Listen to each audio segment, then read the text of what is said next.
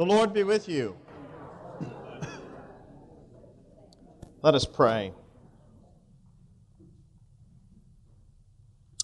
O God of unchangeable power and eternal light, look favorably upon thy whole church, that wonderful and sacred mystery, and by the tranquil operation of thy perpetual providence, carry out the work of man's salvation, that things which were cast down may be raised up, and that all things may return into unity through him by whom all things were made, even thy Son, Jesus Christ, our Lord. Amen.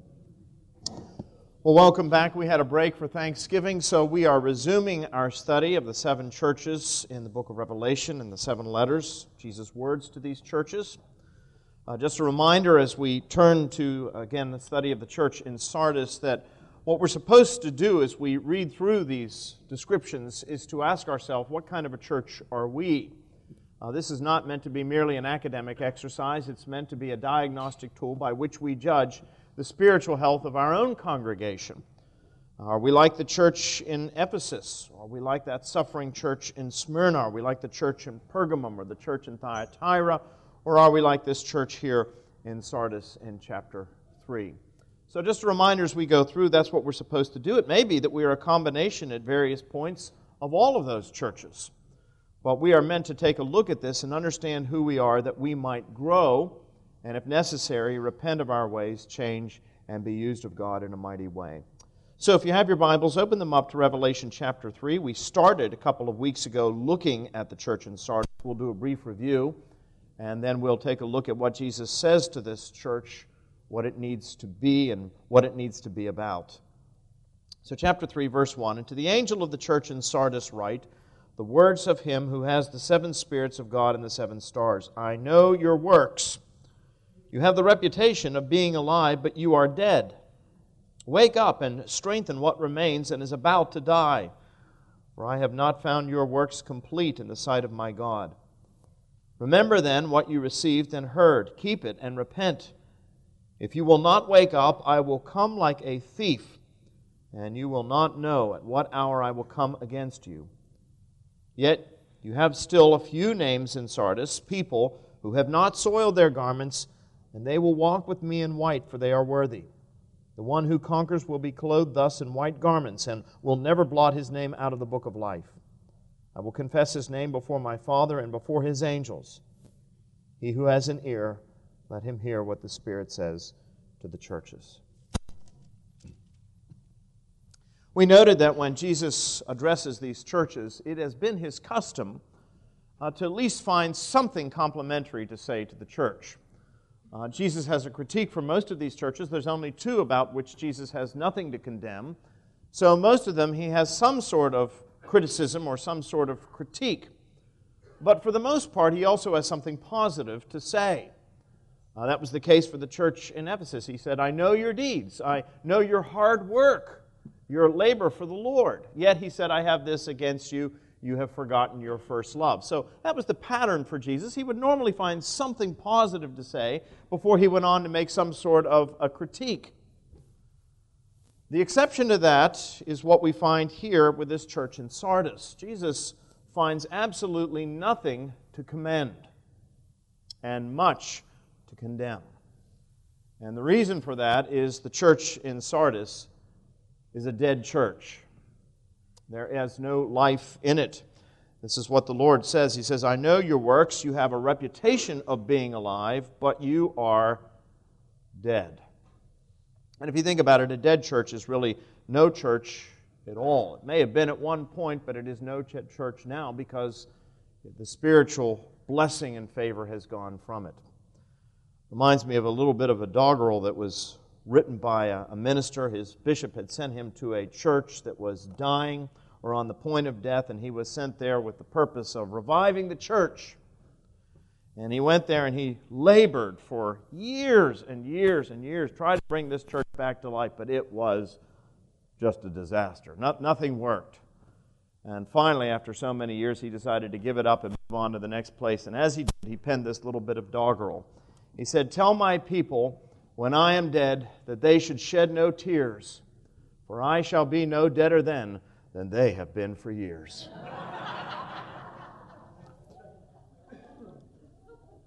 Well, what do you do with a dead church? It's, in one sense, it's no laughing matter, is it? Because a church that is dead is not making any difference in the world. What good really is it?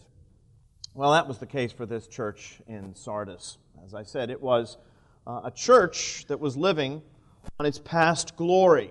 I said it was very much like Egypt today. Egypt is a country that has a mystery surrounding it, just sort of an afterglow, if you will. But Egypt, for all of its past glory, a very romantic and ancient history, it is nevertheless a country that has no real future to it. It should have a great deal of wealth and power as the result of the Suez, but it has a very corrupt government. And you go to Egypt today, and it's a very depressing place to visit for the most part. You can visit the great museums and see the treasures of Tutankhamun. You can see the pyramids, and you can go up and see the great tombs of the pharaohs, but for the most part, there is no future for this country. People live in abject poverty. The glory has departed. And there is a sense in which that is a description of Sardis as well. Sardis, we said, was a city that was located about 30 miles southeast of Thyatira, and it was about 50 miles east of Smyrna. On that postal clerk's route, we said, if the postal clerk is going from city to city, that would have been the location of this city of Sardis. It had been a magnificent place in 1200 BC. It had been the capital of the ancient kingdom of Lydia. Its most prominent feature was that it was situated on this high plateau, and it was surrounded by huge mountains, some of them over 1,500 feet high. Now, for those of you who are thinking about football today, that would be 5 times the length, or nearly 5 times the length of a football field. This made the city very important in terms of its military significance. It was an almost impenetrable position. Most people thought that it was incapable of being taken because of where it was located. But, in spite of the fact that it looked to be virtually invincible, the fact remains that it had actually been conquered twice in its history. Both times had been absolutely catastrophic. The first time was by Cyrus of Persia in 549 BC. This is the same Cyrus, incidentally, that is mentioned in the book of Daniel. And then it was captured a second time by Antiochus in 218 BC, who was the successor of Alexander the Great.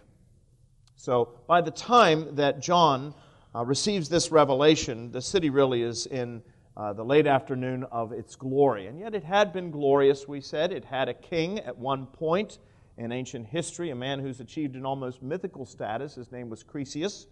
We have a byword today, rich as Croesus. Well, this is the same man. He had great wealth, but he was a proud man. And when Cyrus of Persia came against him, he thought that he could take Cyrus. He went and consulted the oracle at Delphi, and he was told by the oracle that if he went out and waged war against Cyrus, he would destroy a great empire. Well, naturally, he assumed that the empire that he was going to destroy was the Persian Empire. As it turns out, that was not the case. The prophecy was like a two-edged sword. He could destroy the great empire of the Persians. On the other hand, he might destroy his own empire as well, and that's exactly what happened. The Persians defeated them soundly. He retreated to his hilltop fortress, absolutely convinced, as I said, that because it was almost impenetrable, that the Persians could never come against them. There's an interesting story associated with the capture of the city at this point. Cyrus had offered a reward to any soldier who could find a way to make it up to the top of this hilltop fortress. And one soldier was watching intently. He could see a Lydian soldier on the top of the parapet, and the Lydian soldier, bending over, dropped his helmet, and it rolled down to the bottom.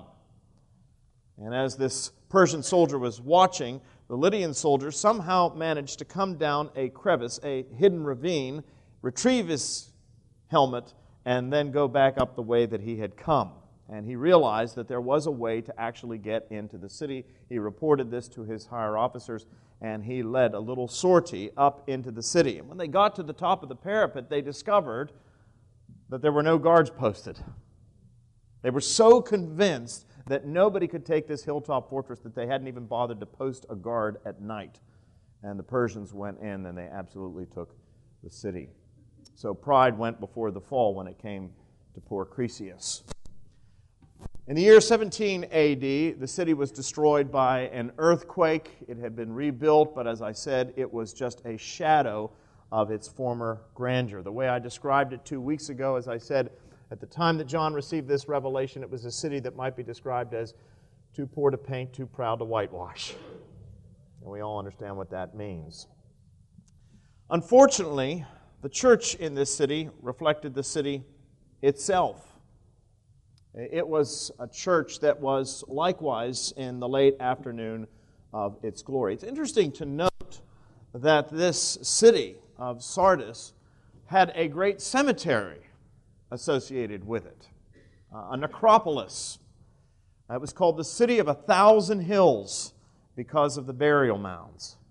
And that was an apt description not only of the city, it was an apt description of the church in this place. It lacked energy, it lacked concern. Jesus said that it was a church that had a reputation for being alive. That is to say, they were holding services, people were going there, there was activity of a sort, but as far as their spiritual impact upon the world, Jesus says they were dead.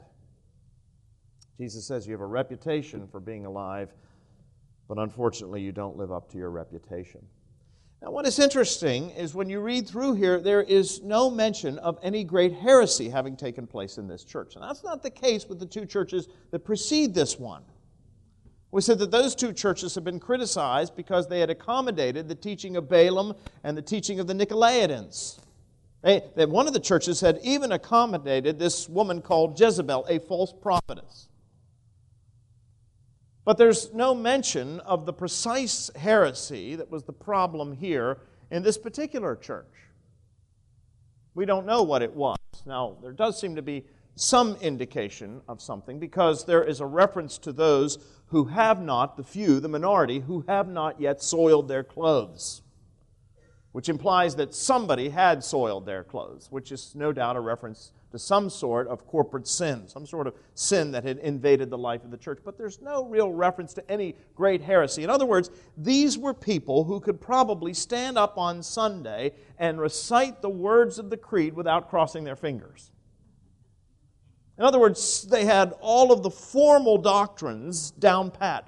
They could profess with their lips the right things. The problem was they were not living it out in their lives. To put it the way that people like to put it today, they were talking the talk, they weren't walking the walk. And that was the problem for this church in Sardis. I said that they were a lovely chapel. C.T. Studd, that great cricketer who became a missionary, once said that he wanted to run a rescue mission within a yard of hell, but many people simply wanted to live within earshot of the chapel bell. That was probably an apt description of the church in Sardis. Picture of C.T. Studd there.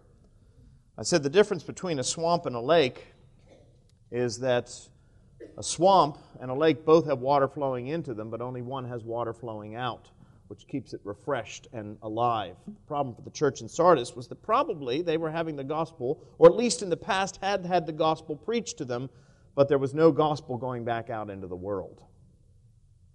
As I said, they wanted to be a chapel, a lovely little place where people could attend. They did not want to be a mission statement making a difference in the world. And we mustn't forget that Jesus' last words to his disciples before he departed this earth were what? Go ye into all the world and preach the gospel, making disciples of all men, baptizing them in the name of the Father and of the Son and of the Holy Ghost. I pointed out to you before, but it's really important that you understand this, that Christianity is not a private matter.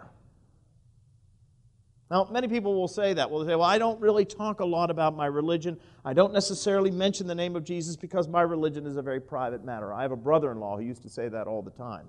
And then he got a preacher in the family. He doesn't say that anymore. But that's what we oftentimes say. Many of us were raised to believe that it's a private matter. It is not a private matter. As I said, the last words that Jesus spoke prior to his ascension, prior to departing this earth, was go into all the world and preach the good news. Announce it from the hilltops. Shout it from the rooftops. That's what we are called to do. Now, your religion, your faith in Jesus Christ may be a deeply personal matter, and it should be, but it is not by any means a private matter. Christianity is by definition a missionary religion. And as somebody once said, the church exists by mission as a fire exists by burning. It's not enough to have the gospel coming in. The gospel has to, by necessity, go back out into the world. William Temple, who was one of the great archbishops of Canterbury in the 20th century, he was the archbishop during World War II, said, "The church is the only organization that exists for the sake of those who are not yet its members." Most organizations exist for the sake of those who are its members. The church is the only organization that exists for the sake of those who have not yet become its members. Well, we said that part of the problem for the church in Sardis was that some of the people had soiled their clothes. We, again, don't know exactly what that was, but there was some sort of moral defilement. Something else that's interesting, however, about this church in Sardis is that there is no reference, and this is really a window into the life and health of this congregation. There is no reference here whatsoever to any persecution taking place in this church. Now, you'll notice the other churches that we've studied, the church in Ephesus, particularly the church in Smyrna, they had all been persecuted for their faith, hadn't they? Even the church in Pergamum, while it was holding to the right things, although it had engaged in some of the teaching of the Nicolaitans and the teaching of Balaam and so forth, but they had been called to repent of that. But what is interesting here is that there is no reference to this church being persecuted for anything at all, which helps us to understand that the reason they weren't being persecuted is because they weren't making any difference. Some years ago, I probably told you this story before, when I was at Virginia Seminary, John Stott, the great English evangelical, came to Virginia Seminary to preach, and we had a magnificent chapel there in those days. It burned down, unfortunately, built a new chapel. But this was a beautiful Gothic chapel with marvelous stained glass windows, and appropriate to a seminary that in the 19th century had been known for sending out missionaries. It had a huge stained glass window above the altar that showed Jesus commissioning the 12 disciples. And over that window were emblazoned the words, "Go ye into all the world and preach the gospel." And I remember John Stott coming and climbing into the pulpit and preaching, and at one point stopping in the middle of his sermon and pointing to those words above the high altar. And he said, "I know that many of you are going to be ordained to the ministry." He said, "I want you to know something." He said, "If you are faithful to those words, you are going to be unpopular with the world." And he said, "If you are popular with the world, I want you to know you're probably being unfaithful to those words." And I've never forgotten that to this day. Listen, folks, in a post-Christian context, and that's what we're living in, a post-Christian context. Many people say, well, America's a Christian nation. I want you to understand two things. Number one, we are not. And number two, we never were. The Founding Fathers never intended this to be a Christian nation. Now, what they did say was that the majority of people were Christian, and the Judeo-Christian morality would be undergirding of democracy. It would be necessary. But this country was founded on the separation of church and state. We don't have an official religion here in America. And so we need to keep that in mind. There was a time, of course, when the majority of people were Christians, but we are certainly not living in that day now. The millennial generation is the largest generation in this nation's history, surpassing the baby boomers. And yet they are, for the most part, largely unchurched. And when I say largely unchurched, I'm not saying they were raised in the church and they fell away. I mean, they've not been raised in the church.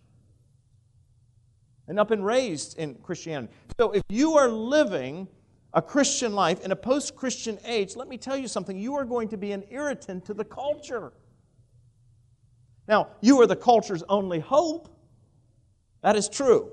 For a dying culture, the Christian gospel is the only hope. But many people do not want to receive the gospel as good news. This is one of the reasons why Paul said on one occasion, he said, "We Christians are the fragrance of life to those who are being saved, but to those who are perishing," listen to this, "we are the fragrance of death."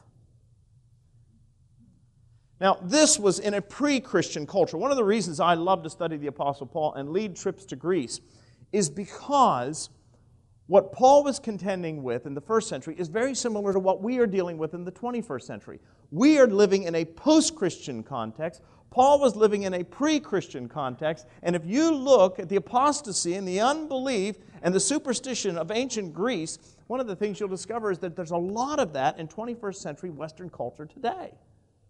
So if you want to know how to reach the culture, study the Apostle Paul. It's a good primer for how to do evangelism in the 21st century. But it's interesting to note that wherever Paul went, preaching the gospel of Jesus Christ in that pre-Christian culture, what did he face? Persecution, imprisonment, sometimes even the prospect of death. Well, that should have been the case with this church here.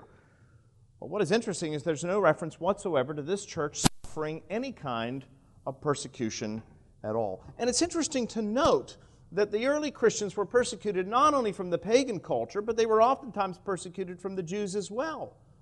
They were thrown out of the synagogue. The largest synagogue in all of antiquity was located here in Sardis. And yet there is no reference whatsoever to this church being persecuted either by the Jews or by the pagan culture. Now, what does that tell you? It tells you that they weren't doing anything to irritate the culture. They looked just like the culture. Now, don't get me wrong, I am not suggesting for 1 minute that you and I as Christians should go out there and purposely irritate people. That's not the idea here. Nobody wants you to go out and be a jerk. But if we are faithful to the gospel, we need to understand that this is going to happen to us. Jesus said the same thing to his disciples. He said, I tell you the truth, if the world hated me, it will hate you also. So as I said, we have the very thing that the world needs, but the very thing that the world oftentimes, until the Holy Spirit enlivens people's minds and hearts, the very thing that the world hates. The problem for the church in Sardis was that it was a church at peace with the culture. But it was the peace of the cemetery.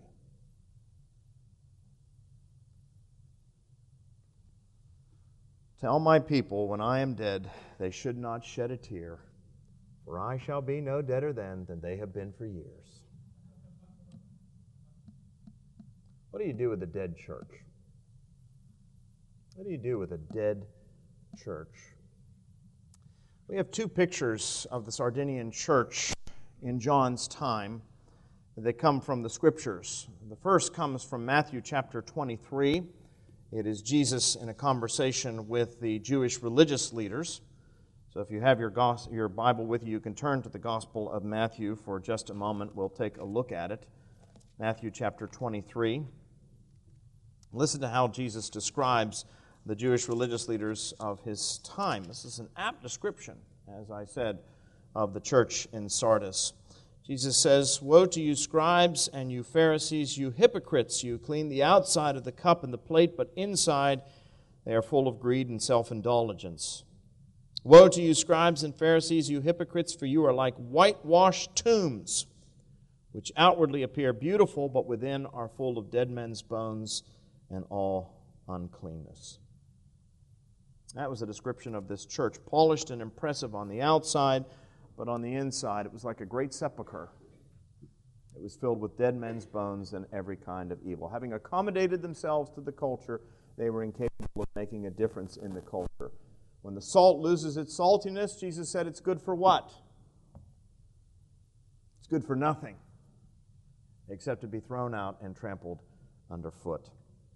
Paul has a more detailed description of this kind of a church when he wrote to Timothy in his second letter to Timothy. So if you have your Bibles, again, turn to 2 Timothy for just a moment.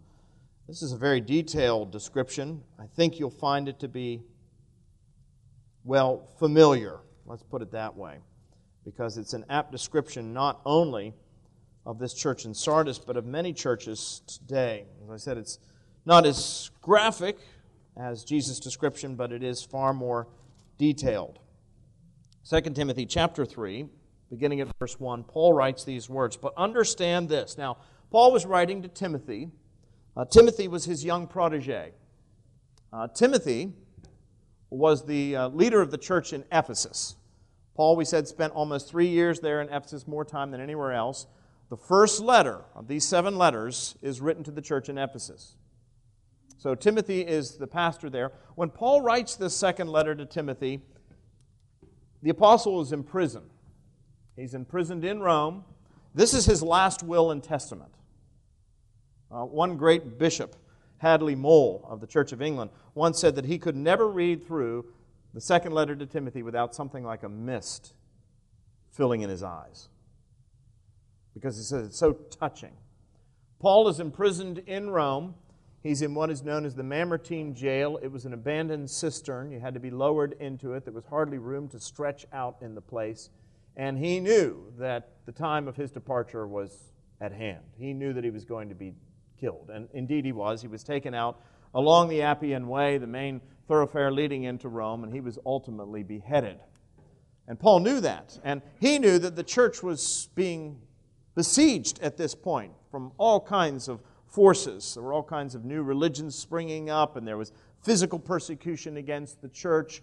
And he was worried about who was going to fill his shoes. And the man that had been chosen to fill Paul's shoes, can you imagine having to step into Paul's shoes as a leader in the church? Well, the young man who was called to do that was this man, Timothy. Timothy was a young man, as I said. Paul says, don't let anybody look down on you because you're young. He was also a weak man, physically weak compared to Paul, who appears to have been something like, an ox when it came to being able to endure.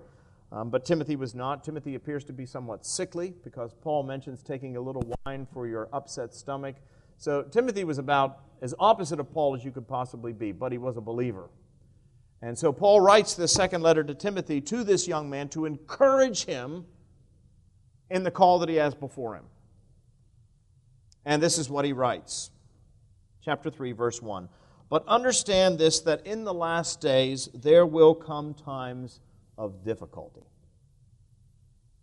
Now, what are the last days? The last days are that whole period of time between Jesus' ascension and his return in glory.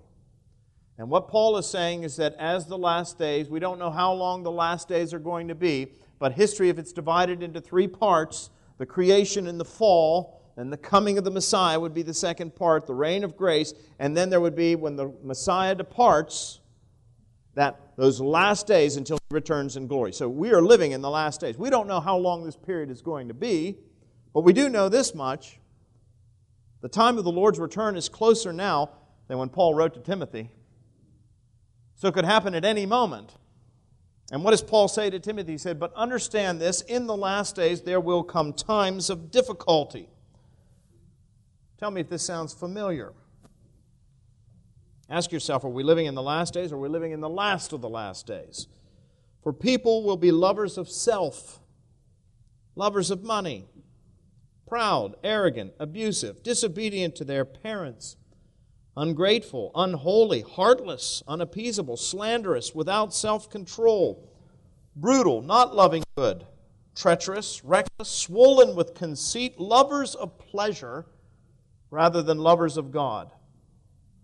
And here's the statement that applies to the church in Sardis: having the appearance of godliness, but denying its power. Now, does that sound like a description of our culture? That's an apt description of the culture in which we live. People have become proud, arrogant, abusive, lovers of money, lovers of pleasure, rather than lovers of God. And then it is all summed up with this statement: having the form of godliness, but denying its power. In other words, going through the motion, wearing the robes, having the candles, having all of the stuff, the trappings of religion, but not really making a difference in the world. That is a description of a dead church. Now, again, the question is, what do you do with a dead church? Well, the first thing to understand is that a dead church is not an apostate church. An apostate church is a church that has adopted false doctrine and is proclaiming false doctrine as the truth. A dead church is not a church that has necessarily gone off the rails doctrinally. It's just a church that has so accommodated itself to the culture by the way that they live, the people live, that it doesn't make any difference in the culture. Christians can't have anything to do with a church that has become apostate. But a dead church, well, you don't necessarily leave a dead church. There's always hope for a dead church. Now you say, well, how can there be hope for a dead church? If it's dead, it's dead. Well, we have to remember that the real miracle of Christianity, my friends, is not renewal. You know, back in the 1980s, the renewal movement was going strong in the Episcopal Church, and everybody said, oh, the renewal movement. Well, don't get me wrong, I'm all for renewal, but renewal's not a miracle. Resurrection, now that's a miracle. So what do you do? How do you resurrect a dead church? Well, Jesus gives us really a formula for that here in this section. He actually tells us exactly how it is that you bring about life for a dead church, if indeed that is possible. And the first thing that Jesus says in verse 2 is he says, wake up. As I know your works, you have a reputation for being alive, but you are dead. Wake up and strengthen what remains and is about to die. First thing Jesus says is wake up. Now, that's very interesting. It sounds very similar to what Jesus said when he raised Lazarus from the dead. He said what? He said, come forth. But here the words are slightly different. Here Jesus is not saying come forth. Jesus says wake up. That's hardly ever used as a description for something coming back from the dead. Wake up. So what is probably meant here is that Jesus is saying that one way, the only way really, that you can resurrect a dead church is by calling on those who are still faithful. You know, almost every church that has been a true church at one point in its history has somebody in it. Now they may be quiet and they may have gone into a coma spiritually speaking, but there's always somebody there who knows the gospel and knows the truth. And the way you bring a dead church back to life is that you call on those faithful few, the faithful remnant, if you will, to wake up. To wake up. All renewal begins with a call to those who are still believers to wake up.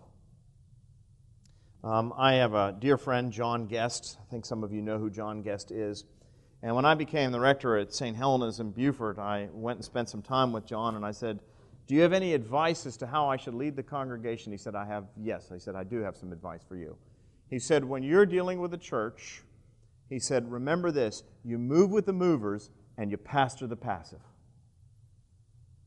Now think about that for a minute. He said, the only way you will get a church to move ahead is if you move with the movers and you pastor the passive. He's saying you can't write anybody off because they're all God's people. They're all people for whom Christ died. But your job as the rector is to move the congregation forward, to get the people to the point where they become a mission station, not a mere chapel. And he said, now what you are going to discover is that some people are going to be on board with that. Some people are going to say, yes, we want to make a difference in the world. We want St. Philip's to be the lighthouse church. He said, your job is to move with those people. He says, but on the other hand, there are going to be people who are indifferent, that don't want to move ahead. Or perhaps, he says, are even antagonistic toward what you're called to do. He said, what do you do with those people? He said, the tendency of some pastors is to write them off. He said, you can't write them off. You are called to pastor them as well. He said, so pastor them, but don't let them hold you back from the work that you've been called to do. You move with the movers, you pastor the passive. That's exactly what Jesus was saying to this church in Sardis. He was saying, wake up. Those of you who are faithful, you need to wake up so that you can begin to move the congregation, move the church forward. That's the first thing that is necessary if you're going to revive a dead church, is that you have to make a call to those who are genuine believers. What they should hear in their pastor's voice, in the voice of their shepherd, is the voice of the good shepherd. And hearing his voice, then begin to do what? Follow along. So that's the first thing Jesus says. He says, to those faithful, you are to call them to wake up, to shake off their slumber, and to gird on their armor. As Bishop Lawrence likes to say, if you become a member of the church, you have not signed on to a cruise ship. You have signed on to a battleship. Here's the second thing he says that you need to do. Jesus says you need to strengthen what remains. That is to say, for those who are behind, who are faithful, and you have to remember this, even those who are passive, who are not particularly interested in moving the church forward, who simply want a little chapel and not a mission station, you never know what God the Holy Spirit is going to do in their lives to enliven them so that they stop being mere members of a chapel and become warriors for Christ. That can happen, and I've seen it happen over and over again. That's one of the reasons why you don't write off anybody. But in order to get the congregation moving, in order to revive the church, one of the things you do is you have to move with those who are the movers. And for those faithful, Jesus says, you not only call them to wake up, but you need to strengthen them. That is to say, you need to equip them for the work at hand. Strengthen those who may be babes in Christ, who have only been feeding on the milk, but feed them with the spiritual food of the gospel that they may be strengthened to make a difference in the world.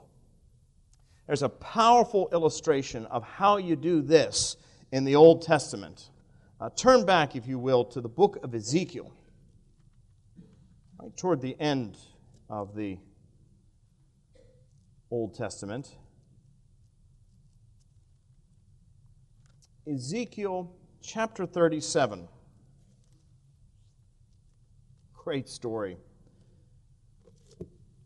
Ezekiel the prophet is called by God to preach to the people who, for the most part, the nation is dead. Spiritually speaking, Israel has died. And so Ezekiel's got a call and he's got to revive the nation. How's he going to do that? Well, God gives him a vision. And this is the vision that he gets. It's a valley of dry bones. Chapter 37, verse 1, the hand of the Lord was upon me, and he brought me out in the spirit of the Lord and set me down in the middle of the valley, and it was full of bones. And he led me around among them, and behold, there were very many on the surface of the valley, and behold, they were very dry. The nation had not only been dead, it had been dead for some time. And he said to me, Son of man, can these bones live? Can the dead come back to life? That's the question. Can the nation be revived? And I answered, O Lord God, you know. Then he said to me, prophesy over these bones and say to them, O dry bones, hear the word of the Lord. Prophesy means preach. Every preacher loves this passage. Because at one point or another in his ministry, he's always felt like he's preaching to a valley of dry bones. I said, never here, but in other places, that's the way it is.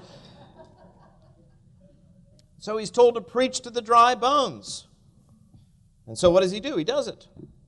I mean, you don't have to prepare much for that kind of a sermon because you're not going to get any kind of criticism. But at any rate, thus says the Lord God to these bones, behold, I will cause breath to enter you, and you shall live, and I will lay sinews upon you, and I will cause flesh to come upon you, and cover you with skin, and put breath in you, and you shall live, and you shall know that I am the Lord. And so I preached as I was commanded. And as I preached, there was a sound, and behold, a rattling, and the bones came together, bone to its bones, and I looked, and behold, they were sinews on them, and the flesh had come upon them, and skin had covered them. He preached, and as he preached, the dead came together. But the next verse is critical, or the next part of that verse. But, listen to this, there was no breath in them. So they were dry bones, parched, they'd been there for a long time. He preaches to them, and all of a sudden they begin to look like something living. But they're still not animated. Verse 9, then he said to them, prophesy to the breath. Prophesy, son of man, and say to the breath. Now the word here translated as breath is an interesting word in Hebrew. It is the word ruach. It's like you're clearing your throat. Ruach. And it literally translated can be breath, wind, or spirit. You'll recall that on the day of Pentecost, when the Holy Spirit showed up in power, he came in the form of a mighty rushing wind and filled that upper room. You remember that? It's the same word in Hebrew. And so he says, preach to the breath. Preach about the Spirit, the Holy Spirit, who is the Lord and the what? The Lord and the giver of life. Isn't that what we say? We believe in the Holy Spirit, the Lord and giver of life. So he says, preach to them, but preach to them about the need for the new birth. And he said, so I preached to them. He said to me, prophesy to the breath. So I prophesied as he had commanded me. And the breath came into them, and they lived. We're told that a great breath came and filled that valley and filled those slain, and they stood on their feet, a living host. How do you revive a dead church? You don't do it by gimmicks, techniques, programs. You revive a dead church by preaching to it, by bringing forth the treasure of the gospel of Jesus Christ, the Word of God, and you preach that, and you preach the necessity of the new birth which comes through a relationship with Jesus Christ and the power of the Holy Spirit. You preach that, and you preach that in season, and you preach that out of season, when it's popular and when it is unpopular. Going back to that passage from 2 Timothy for just a minute, I want you to notice what Paul said to Timothy. He said, there are going to be difficult times in those last days. People are going to be lovers of self, lovers of money, proud, arrogant, abusive, disobedient to their parents, ungrateful, unholy, heartless, unappeasable, slanderous, without self-control, brutal, not loving good, treacherous, reckless, swollen with conceit, lovers of pleasure rather than lovers of God, having the appearance of godliness but denying its power. Good luck to you, Timothy.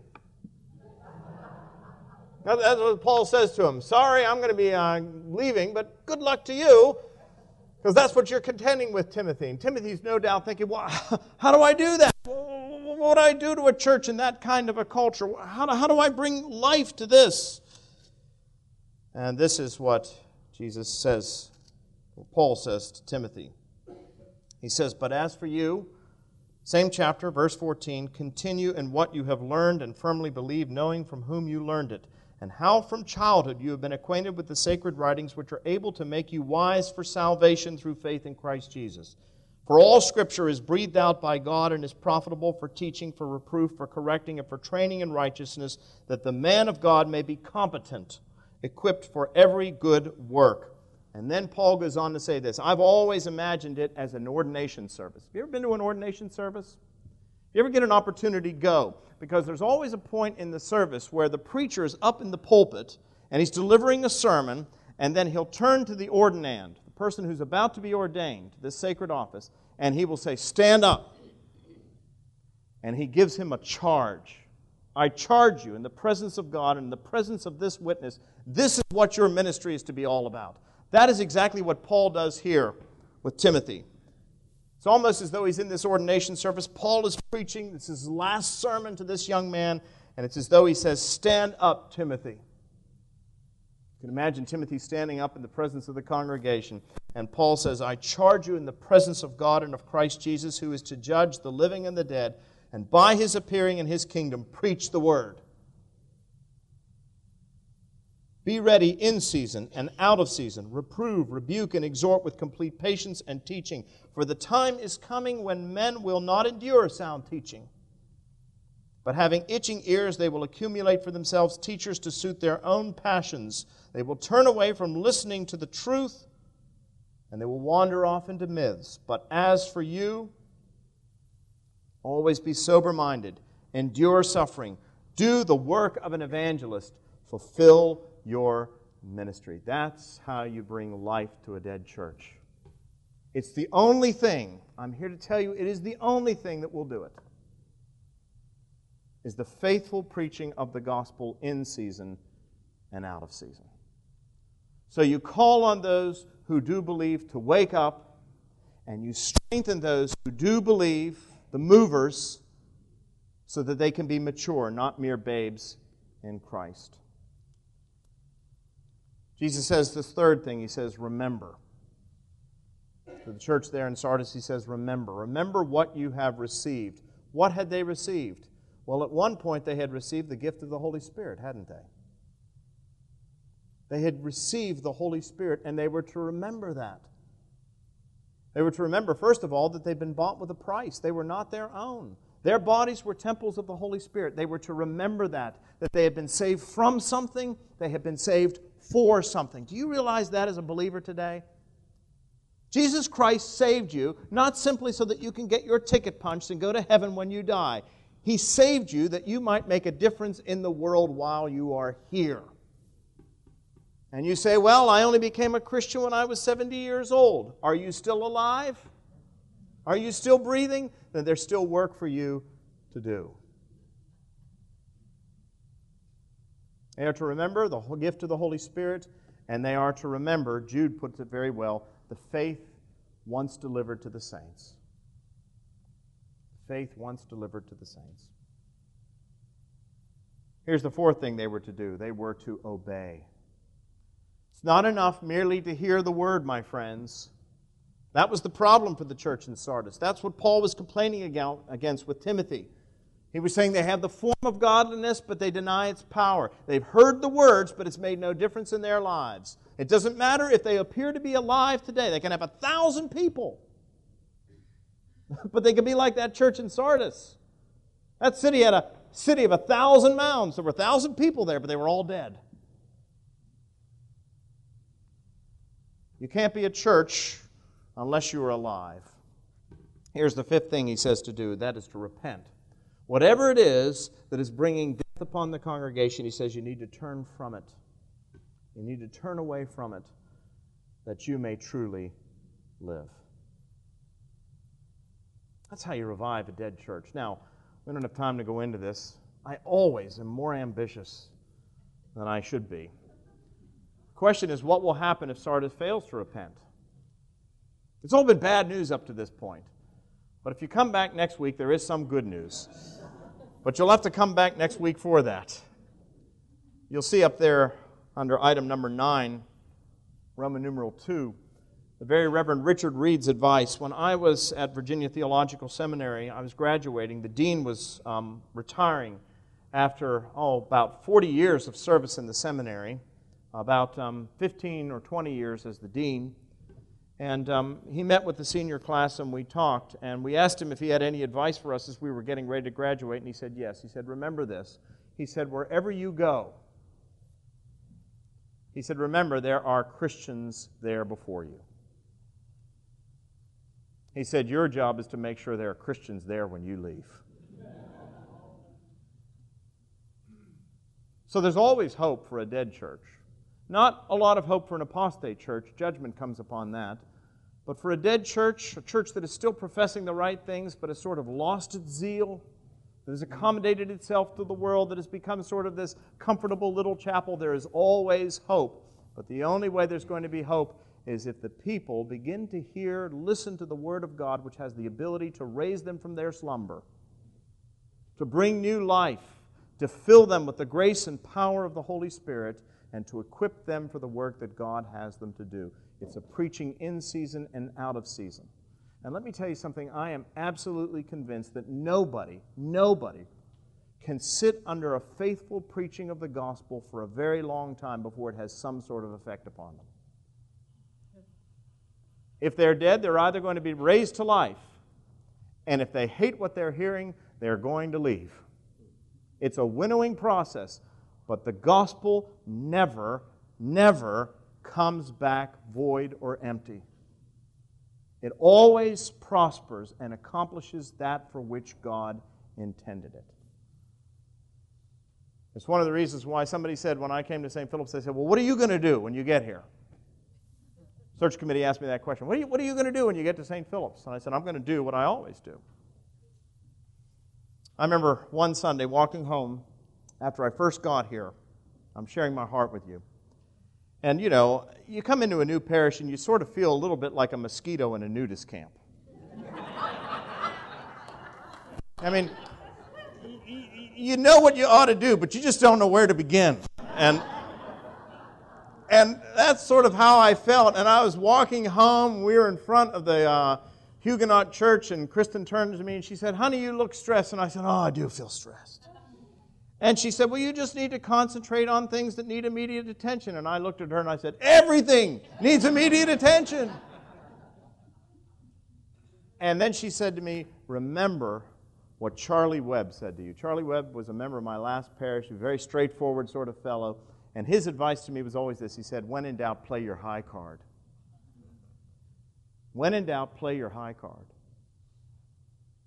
And the one thing I know how to do is to preach and teach the Word of God. And what I've discovered every place I've gone is that those who are dead in their trespasses and in their sins are raised to a new life, and chapels become mission statements that change the world. And that's what God is going to do with St. Philip's. So, well, let's close with a word of prayer, and then we'll send you off to church so we can celebrate this third Sunday in the season of Advent, second Sunday in the season of Advent. Heavenly Father, we give you thanks and praise for your word. And these words to the church in Sardis.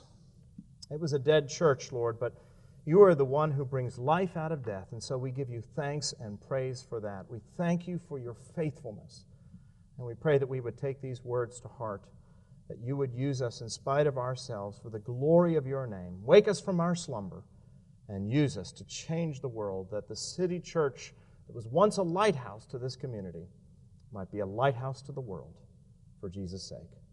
Amen. Thank you.